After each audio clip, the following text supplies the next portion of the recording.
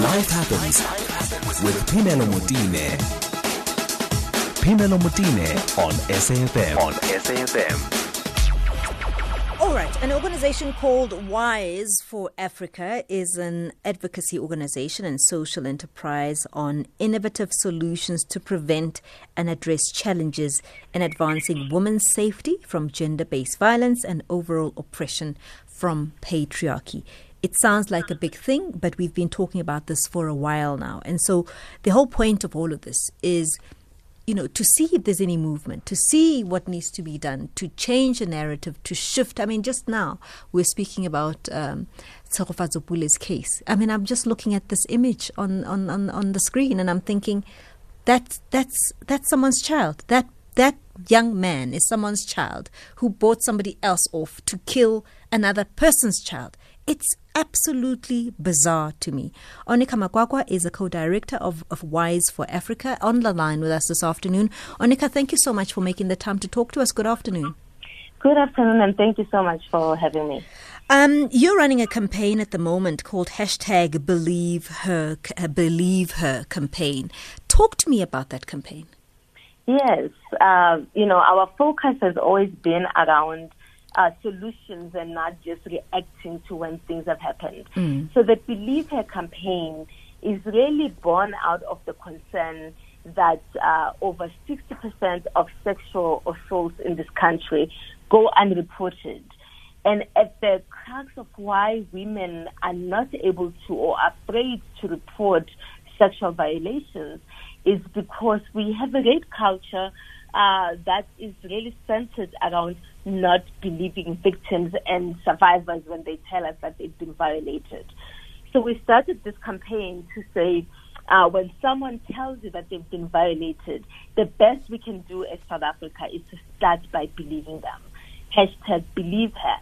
Believe that she's telling the truth, and let us take the pledge as a nation to start by believing victims, so we can change the statistic of over 60% unreported rapes, because it means that there's more perpetrators who are walking around our neighborhoods unaccountable, and there is greater safety risk for all of us when perpetrators are not accountable for their behavior. Onica, let's talk about the elephant in the room. And the elephant in the room is that part of the reason why people don't believe somebody is that oftentimes even those who go and take the risk and go through the system and go the legal route, there is, unfortunately, the conviction rate is very low. And so even though you want to believe somebody, post that, everybody will say, yes, but I was acquitted by the court. Do you see what I'm saying? So we've got that problem where even in the legal system, because you spoke about a country with a lot of patriarchal problems, it carries itself through, even through in the legal system too. Yes, absolutely. And actually, that's one of the things we are beginning to address with a lot of the cases. So part of the challenge has been that, a rape case is basically a state crime. So it's led by the prosecutor and you as the victim are not defended by a private lawyer, for example, as opposed to the defendant. So one of the things that we have been doing has been, as Wise for Africa, we have been joining litigation against the perpetrator. So we filed to become friend of the court. We filed watching briefs, because it's really important also for the prosecutors to know that civil society is there watching and having a public interest in the case. Onica, I want you to repeat that, because I think that penny is going to drop for many people, to say that this is why people say those with money are able to get away with it, because they can pay for the expertise that will oftentimes be a bit more superior than the state prosecutor. Absolutely. I mean, it really is unfortunate that that's where we are, but we have to remember that in this country, all of us have a constitutional right to safety. And so that's really how we enter the courts, is, with that belief that women also have to enjoy this constitutional right to safety. And therefore, we are there to escalate cases if people people say, I've reported, I got a case number, and I've never had anything since then, we are more than happy to escalate those cases with the police, commission. Oh, Onica, I think your line is deteriorating on us. Are you still there? Okay, let's try and get a quick break, and then we'll sort that line out in a moment. Life Happens with Phemelo Motene on SAFM, leading the conversation. Onica Makwakwa is the co-director of Wise for Afrika. They are an advocacy organization and social enterprise on innovative solutions to prevent and address challenges in dealing with gender-based violence. And I love the innovation solutions there, because I'm going to ask Onica, one of the things we've just been talking about is litigation and how do we get around that. So Onica, now that we know that it becomes quite tricky when a person and a victim is reliant on state prosecution and sometimes is weaker than the private, very expensive senior counsel, perhaps that is been taken on by the perpetrator. What other things can we do as a deterrent? What recourse does a victim have? What do we sue the person? What can be done? Actually, we've taken up some cases on civil as civil matters. So yes, there is. I mean, the standard of the burden of proof in a civil court is very different than in a criminal case. Yeah. In the civil court, it's about probability. Yeah. Is it possible that this person could have done this? And that's a much lower standard than in the criminal court. So we actually have a few cases that we hope we'll be able to hear some rulings on. We also joined, remember the case that went to Constitutional Court of Ndikawa, who sued the police for negligence in terms of them assisting with a rape case. So we were at Constitutional Court about 2 weeks ago. We are now waiting for the judgment of the Constitutional Court judges. And all of those are really important processes because they give us precedence so that now we know that we can hold police accountable for conducting proper investigations, for, turning all opportunities, turning every stone to make sure that they're there to protect us and they're there to properly investigate and present a tight case to the prosecutor that is winnable. We've had a similar experience that everyone is talking about in the past couple of weeks, where the DJs basically announced to the nation that they've been acquitted, which was an incorrect term to use, right? It's basically a prosecutor saying, I'm not able to use this evidence to go to court because I don't think I can win, therefore we are dropping this case. What we have subsequently done has been to file a complaint against the police conduct in the collection of that evidence. We've gone through the information. We've actually met with the police. They missed their deadline, I believe. They were supposed to give us a report of their investigation yesterday. So later today, we are going to publish what our findings were, since they have not taken the opportunity to respond accordingly. And we will then pursue to the next level in terms of filing that official complaint against specific detectives that, breached certain practices in terms of both protecting the victim. We all know that even as of last week, this past weekend, the victim's phone number was published on Twitter. She's now receiving death threats and all kinds of other threats from trolls, basically.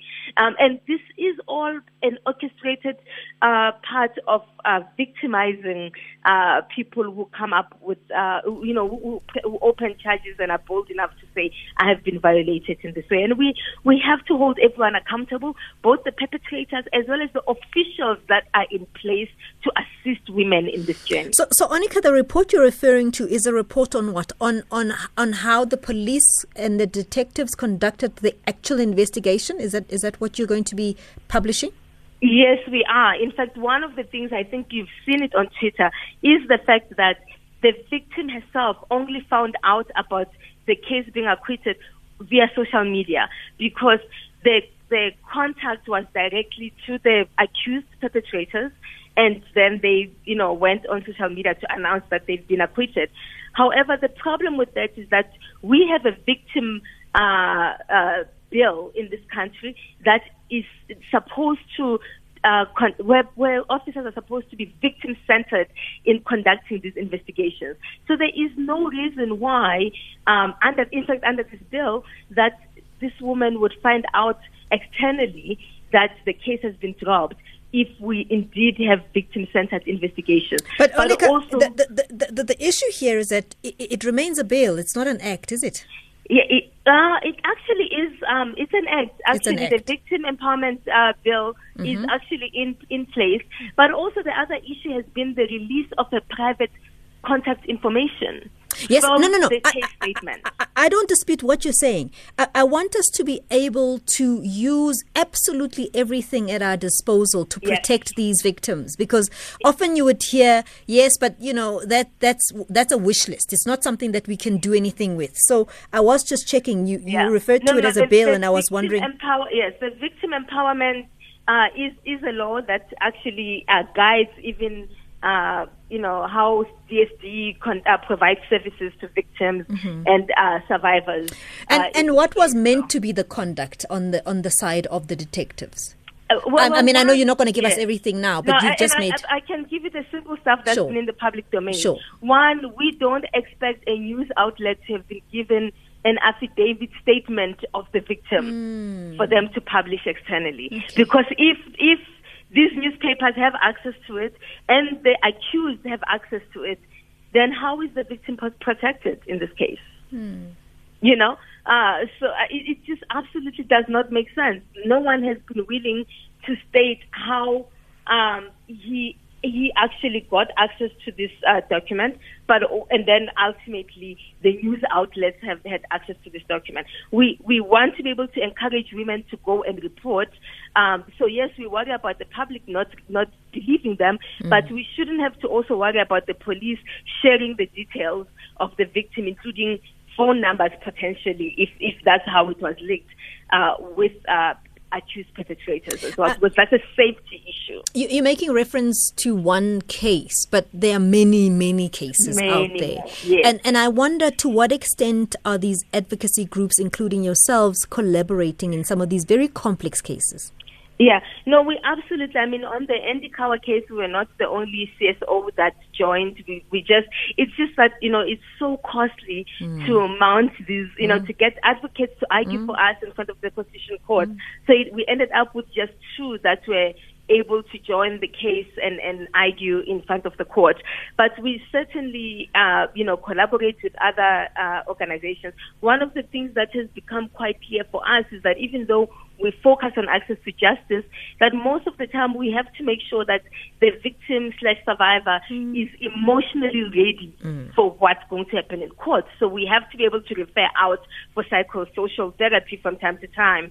So we are not using lawyers' time to counsel the victim. The lawyers need to focus on the legal papers for the most part, and then we can partner with organizations that offer psychosocial therapy to make sure that the complainant is emotionally ready for the fight. And it's a brutal fight. I think we are seeing with the woman that's in the public right now that, literally everything is being thrown at her. So, let me ask you a layman's question. I'm startled by what you were saying, to say that, it's expensive, and I get the fact that it's expensive. But for a country that is said to be really trying to fight with gender-based violence, I'm not seeing anybody coming to say, okay, I'll do this for pro bono. It's very weird for me. I'm not saying they must take on all the cases, but I'm just startled at what people say and how they actually are willing to really do the work. There's a disconnect there somehow. Yeah, no, and it absolutely. I think so. Part of the thing for us at WISE, when we initially started the organization, we literally either do this work completely for free or for far less than what we normally would earn in our own professional spaces. But I think one of the things that we have to fundamentally start thinking about also is that we are about, holistic gender equality. So, and it tends to be mostly women who take on these cases. So we can't be about gender equality and economic empowerment of women and continuously ask women to provide free labor.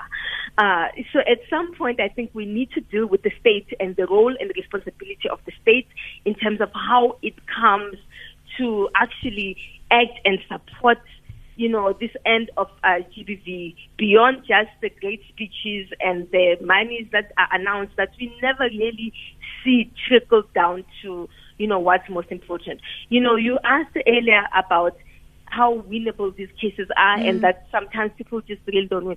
One of the other reasons why these cases are difficult is because we have a backlog of over 30,000 cases that are waiting for DNA testing, right? So we had a emergency response and action plan that the president instituted for 1.6 billion rands over 6 months. One of the deliverables in that emergency plan was building a DNA lab in the Eastern Cape. Yeah. That plan ended in March of 2020. The money is no longer there, and there's still no lab in the Eastern Cape. What do you mean the money is not there, Onica? The money is not there. It's reprogrammed elsewhere because they did not spend it by the period of the time. I see what you mean. Yeah. If it's not but spent. There's not even a plan. There's not even a tender notice. There's not even site research going on of, this is where the lab would be built. But this is an emergency. And we're still, so for me, I would want to start seeing our government move at the same pace they moved at COVID in terms of implementing, processes and procurement. If we say that GBV is an emergency and it is critically important, then can we please just also have regulations effective immediately, the same way we saw with the other pandemics? Sure. Okay. So where do we go from here, Onica? The hashtag, what is it hoping to achieve?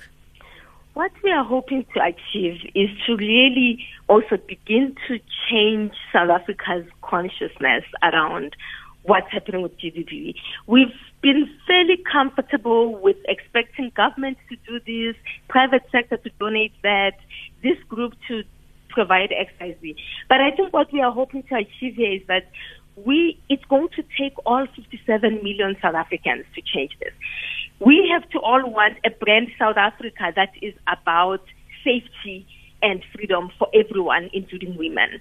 And so we need to change the culture that has made it acceptable for women to be abused in this country, for women to be raped and not reported. If you think about our rape statistics, even the 40% that's been reported, over 60% of it is children under the age of 9. So we also don't believe them. Wow. Onica, just stay on the line. I've got a call coming in from Anonymous in Durban. Good afternoon, Anonymous. Afternoon, sis. How are you? Oh, well, thanks. Thanks for calling. Oh, good. A good topic that we're having. However, there's some sentiment that does not sit well with me, especially with the sentiment that seeks to suggest that public prosecutors are not so well trained or they are less skilled as opposed to the private attorneys. That did not sit with me very well, given the fact that it's a fact that NPA is understaffed. Secondly, a private attorney in his cases or in his role of cases, at times you might find that he's having that one particular case that he has to deal with. But when it comes to public prosecutors, in the day you'll find that he is having around about 5 cases to deal with. One maybe being murder, one being assault GBV, one being a rape case, so forth kind of cases. Yeah, so, Anonymous, I think you're right in one aspect. In the framing of that was not correct. But I think what you're also alluding to is the fact that the state is under much more pressure than a private attorney, which then the result thereof is that some of these cases, when they come before the court, they're not fully prepared because they are under a lot of pressure. So not to say that actual individual is the problem, but to say that the system has not enabled that individual to deliver because they are under a lot of pressure. Perfect. That's what I wanted to highlight, that let us not speak only about the the end result not being satisfactory in some cases, but let us look at what contributes to that. And also to the part of the recent issue whereby the victim contact numbers were shared and the affidavit to that effect. That is something that I nearly said but something that is being experienced on daily basis, where really some dockets or some dockets, they really leave you with a question of, our police really competent to just one particular thing, just to take a statement. Some statement, you'll assume that they were taken by a grade 2 student or learner, because some statement really, it does not tell us that Pomelo drove from Sentin to Captain Park. Then from Captain Park, she boarded a Gautrain to OR Tambo. It will just say, no, Pomelo just drove from Sentin and subsequently boarded a Gautrain to OR Tambo. But where did Pomelo board a train? Get into a train? It does not tell you. Then now it leaves a gap, and that may be a significant gap to overthrow your case or to make your case weak. It's okay, Anonymous. I mean, I think you've let the cat out of the bag. You know, you've said we, and it makes our case difficult and all of that stuff. I think we definitely get where you're coming from, and I really appreciate your call. Thank you. Onica, so how do people contribute to this campaign? Yes, certainly. So it's on our website. So WISE, WISE, the number 4, Afrika with a K, .org/believe her. Right. And it basically gives you information about, how to deal with victims or survivors when somebody confides in you. Because I think all of us, before we go to the police, we tell someone, and I think as citizens, we need to begin to understand that we have a role also in this statistic. So one of the things we can offer to do is to accompany someone to the police station, because we know how sometimes that can be so intimidating, and sometimes police can just be so unprepared to deal with victim statement. We've just had an example of how sometimes just even writing that statement, you may need to have a really strong person who can accompany you and be insistent with the police to make sure. And again, I mean, to Anonymous' point, just as much as he doesn't want us to generalize about the prosecutors, so we shouldn't with the police, right? So it's absolutely, absolutely. But I think that's where, when I say the state has to really come to party fully, to play fully prepared here. We have to begin to demand competence from all of our everybody. officers. And, where we are promised that the state can do XYZ, we need to begin to educate our citizens on how to demand that service. Onica, let's leave it there. We're going to run out of time. Onica Makwakwa is a co-director of WISE for Africa, and it is wiseforafrica.org for more information. It's 1:30. Let's go to Zoleka Kodashi for the latest in headlines.